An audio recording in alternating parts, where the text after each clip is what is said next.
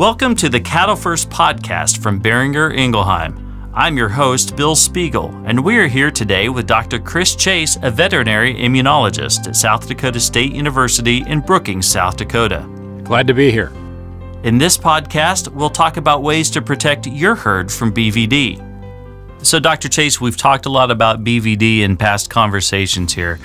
Ultimately, tell us how to protect our herds from BVD. Well, there's really three things that we need to think about. So the first is certainly that we have an idea by monitoring what the status of the herd is. And then the second thing is having a good biosecurity program. And then the third is certainly vaccination. And what happens more times than not is people are used to vaccinating, so that's sort of the main thing that they hang their hat on, when in fact this virus, just by its very nature, requires really this threefold approach in terms of being able to control it. So when we use vaccination, then, as you said, most producers are well aware of their need to vaccinate. Is that vaccination done at the same time as all other vaccinations? Well, typically, I would say that the vast majority of BVD vaccines that are used in the U.S. are actually a combination. So they're typically going to be, with other, for example, if we're using it in cows, with other reproductive disease like leptospirosis and infectious bovine rhinotracheitis, that would be a usual combination. And then in the young stock, often the same way. In this case, so typically just worrying about the virals like IBR, BRC. It's pretty hard actually to find vaccines that are not combo vaccines that contain BVD as well, particularly when we talk about viral vaccines. So yeah, it's typically it's administered again in a combination vaccine, and the one thing about it that you need to be aware of is that, again, in stressed animals, when we're vaccinating, because especially with the live vaccine, it too can have some suppressive effects because it's mimicking what the virus does in the real animal, which is why the modified live vaccines have an advantage from that standpoint, because it kind of mimics the disease to the animal, which also means it mimics it in terms of how the immune response is. But I think that's one thing that we need to be aware of is when we're given BVD vaccines, is trying to avoid those times when the animals are under a fair amount of stress. So most dairy operators are pretty familiar with their herds, right? They know their cows very well. So let's say with our herd, we have our testing strategy, our protocol, and things like that. What are some of the tips you might have for testing your herd, knowing your herd status, making sure that we are on top of this disease?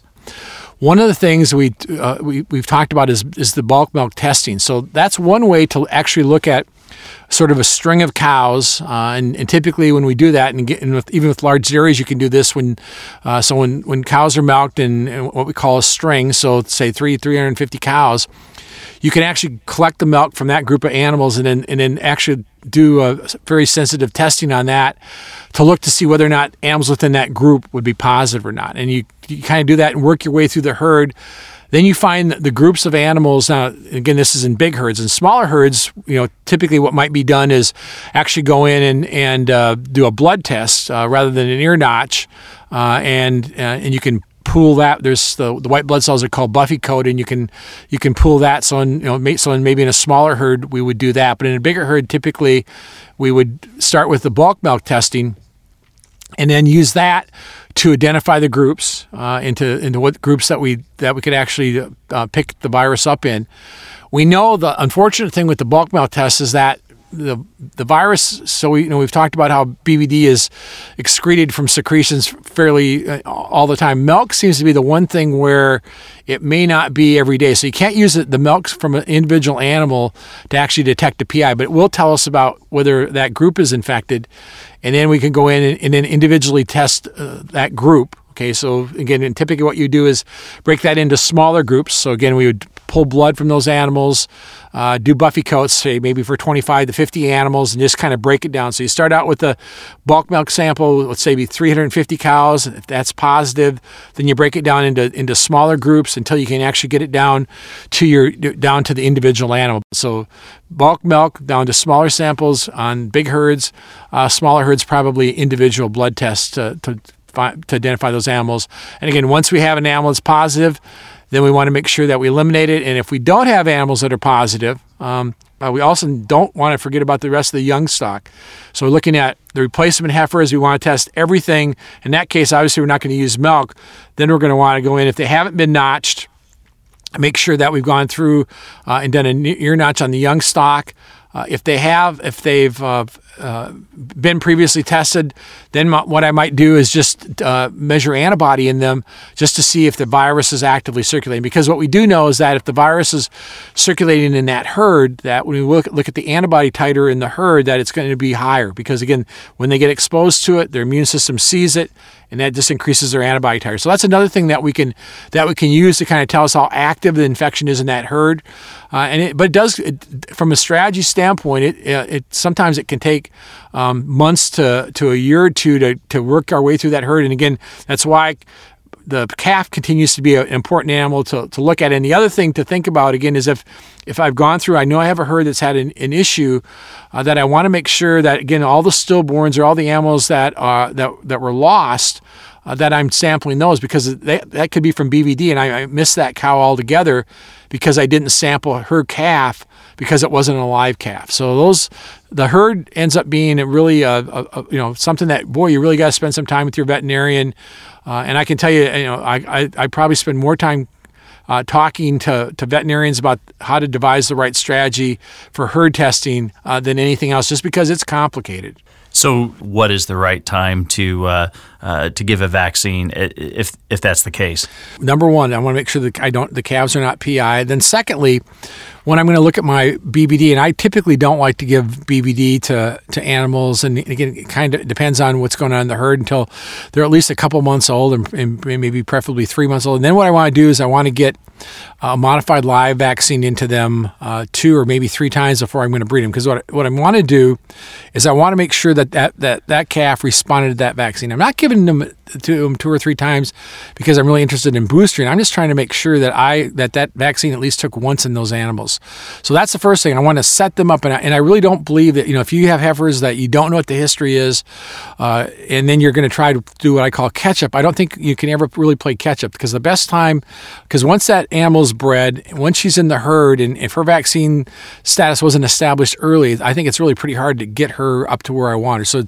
So I want to make sure that calf foot vaccination for BVD is done, and that I've got one dose of that to really take well. Then what I want to do after that is I'm going to get her bred, and then I'm at that point. Then I'm going to need to make a decision within the herd if I'm going to vaccinate her prior to. So she's bred. Do I vaccinate her prior to calving or after calving? And a lot of people do it after calving, and typically in that case I want to be somewhere out. Let's say at least 45 days out from calving, because the other thing that we know about, especially in the dairy animal, is that lactation really trumps immunity. So when they're early in lactation, they're putting all that energy into that bucket and producing milk. The vaccine responses at those times are actually are pretty minimal. You'll get some, but not all that great. So I want to, if I'm going to give it to the animal when she's lactating, I want to give it to her a little bit later. I personally like vaccinating the dry cow, but in that case, I just want to use an inactivated vaccine, and that's because I'm concerned. Even though we've vaccines, a number of these vaccines are labeled to use in pregnant animals that are live.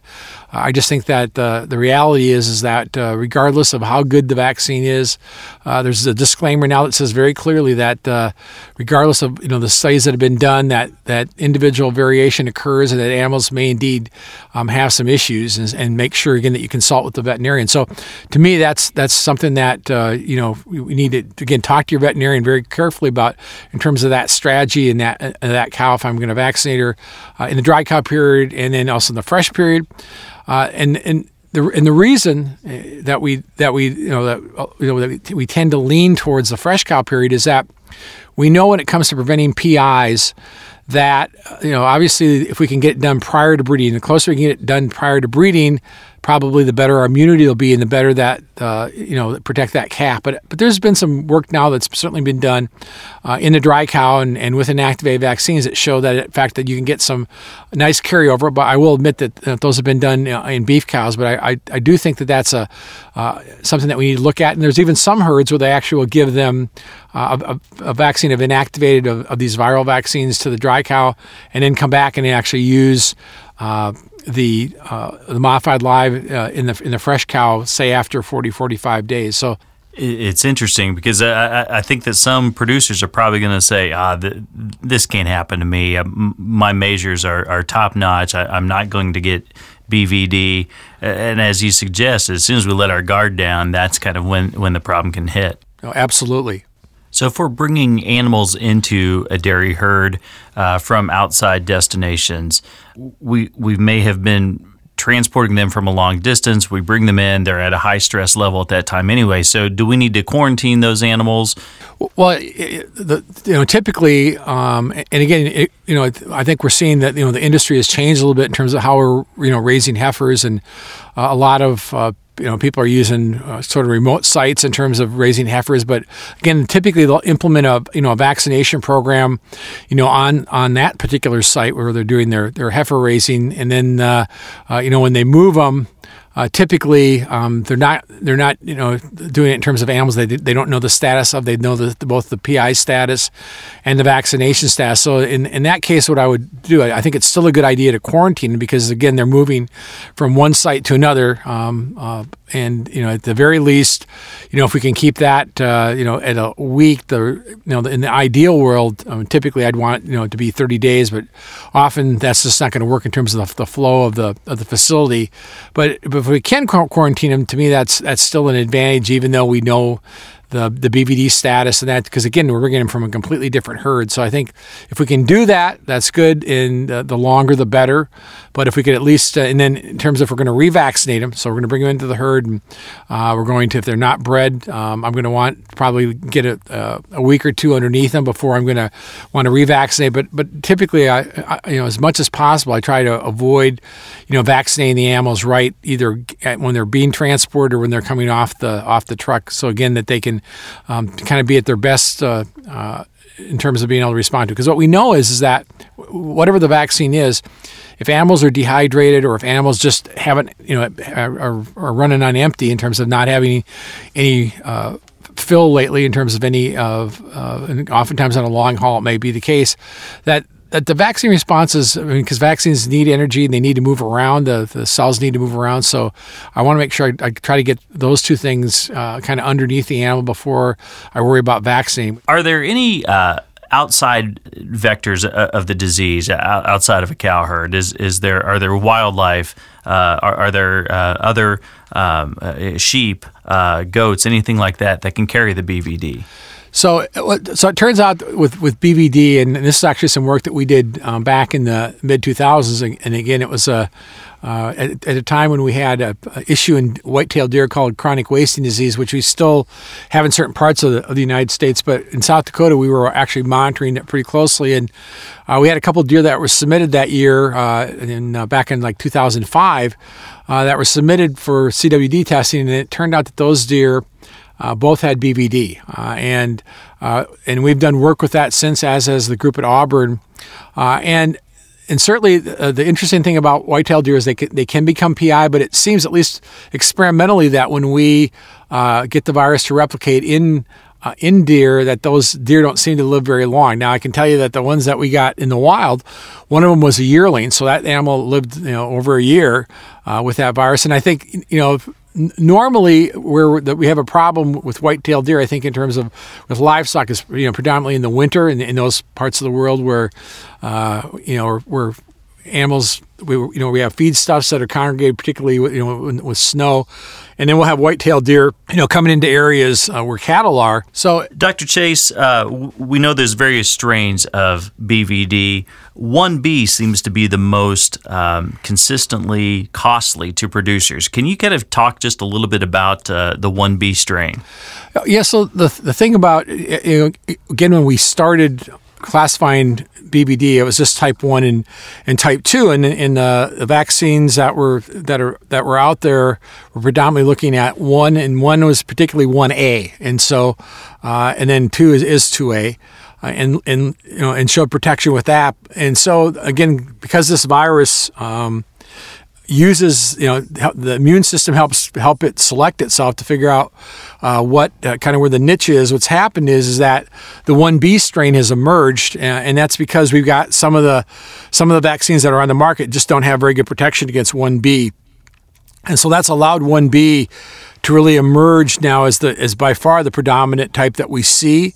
And when we look at PIs, it's well over 50% of the time that we see it. And typically when we look at identifying or outbreaks, is often is 1B, and then when we look at PIs, sometimes it's been 100% of the time that we've seen 1B. So 1B has sort of taken advantage of openings that where vaccines just don't provide good enough protection against it. It's just enough different in some vaccines, so the vaccine doesn't provide protection. So again, that's really why you want to make sure, one, is that when you have PIs and have a BVD problem, that you understand what the subtype is, and then secondly, that you make sure you have a vaccine that really covers that subtype. And some companies will say that they do, but it's really important to ask for the data that shows that indeed they have good protection against 1B. And unfortunately, when we're talking about good protection here, good protection is not 80%. It's not 90%. It means, because remember, all it takes is 1. And so we want our protection to be well over 90% if we're going to protect that herd. And that's one of the things, again, that makes BVD so darn tough, is that we've got to have that when there's that one animal that's susceptible, and in most diseases where they get over it pretty quick, that's not a big deal. But here we're producing a PI, so we're infecting generation after generation by having a PI. Having that, vaccine that only provides, that it's 80-85% effective is just not good enough when it comes to preventing PI. So really important that we understand exactly what the type is that's in that herd, and then also understanding what the protection that vaccine provides. So testing can assure us of which particular strain it is, correct? Yeah, absolutely, because we can test it using DNA technology and tell you exactly what the type is, and really help the producer in terms of being able to give a vaccine that's going to be effective for that. Because sometimes maybe it's going to be 2A. So you just need, but by testing, what it is, and that really takes care of or helps optimize your use of vaccines. So when we talk about vaccines, there are several on the market, correct? And some work better in certain situations. So tell us a little bit about what we need to know as far as using a vaccine. One thing that I think of in that regard is the Singer strain. So the Singer strain is a type 1A virus. It's a virus, actually, it's found in several different vaccines. And what makes it a little bit different than the other type 1 strains is that it has a mutation that's in a kind of a different part of the genome. And so when you give this, again, when you give a vaccine, you'd like to think that you're going to protect the areas where the animal's first going to come in contact with it. So one of the interesting things about this Singer strain, and this is something we did many years ago, is that we actually vaccinated animals, and then we followed to see where the vaccine virus, actually ended up in the animal. And the interesting thing is that even though Singer is what we call a cytopathic, and normally they cause the immune system to get turned on a little bit quicker, and they don't last as long as in terms of holding up what we call antigenic mass, which means the ability of the virus to grow, and then grow in spaces so that it can turn on as much of the immune response as it can. And so the interesting thing about Singer is that it grows actually grows, even though when you give it as an injection, it will actually grow down in the lower gastrointestinal tract and in other what we call mucosal spaces. So again, this virus, remember, is predominantly transmitted through an oral route, And so here's a vaccine that actually grows in those areas, so they actually get an immune response kind of in the area where they're first going to see it. And the other thing that's different about the Singer strain is that, again, if we look at the normal virus that causes PI, we mentioned this earlier, was non-cytopathic. And non-cytopathics, again, they grow in multiple tissues, and they typically the antigen or the virus lasts longer. So does Singer, and so I think those are the things that give Singer some upswing. And we for example, we did a study with it again in the early 2000s. So when other companies were adding the type 2 in and could show that actually the Singer strain gave us good protection against a type 2. And then we've also done other work since then that shows that the Singer strain also gives us good protection against 1B. So the Singer strain, to me, is a really interesting strain from the standpoint that it's kind of in between. It's in between this non-cytopathic, which we know are the strains that cause PIs, and in the cytopathic, which are in most vaccines, and even though it is cytopathic, it behaves kind of like a mixture of the two, and I think makes it give you just a little bit better protection and certainly broader protection. And then there's other strains that are out there. The type 2 strains all seem to be kind of I think most of them do a pretty adequate job against the type 2, but I think where we had the big hole right now is with type 1, and particularly against 1B. And so finding a vaccine that's been proven to be against 1B, like Singer has, I think is important. What other vaccines are available to producers? They might be stronger in one strain versus another.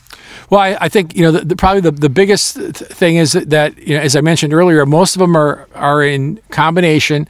I'd say the vast majority of them have both a type 1 and a type 2. So I think and then there's the question of whether or not they're modified live or killed.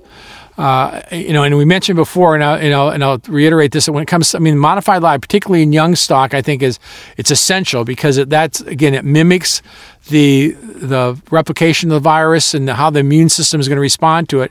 But once we get that memory established and that animal's got a good immune response, then I think that's where we look at using some of these inactivated products. And some of it is with safety in terms of using it in pregnant animals. We never have to worry about an activated vaccine having any problems in a vaccinated animal, or excuse me, in a pregnant animal. So that's one certainly one of the places we can do. And the other thing about it is that the inactivated vaccines, particularly when we're talking about colostral antibody, because they're typically a little bit more expensive, but the reason they're more expensive is because you got to put all the viral antigen in there. So the key for a modified live is that the virus gets into the animal, and the animal is part of the virus factory.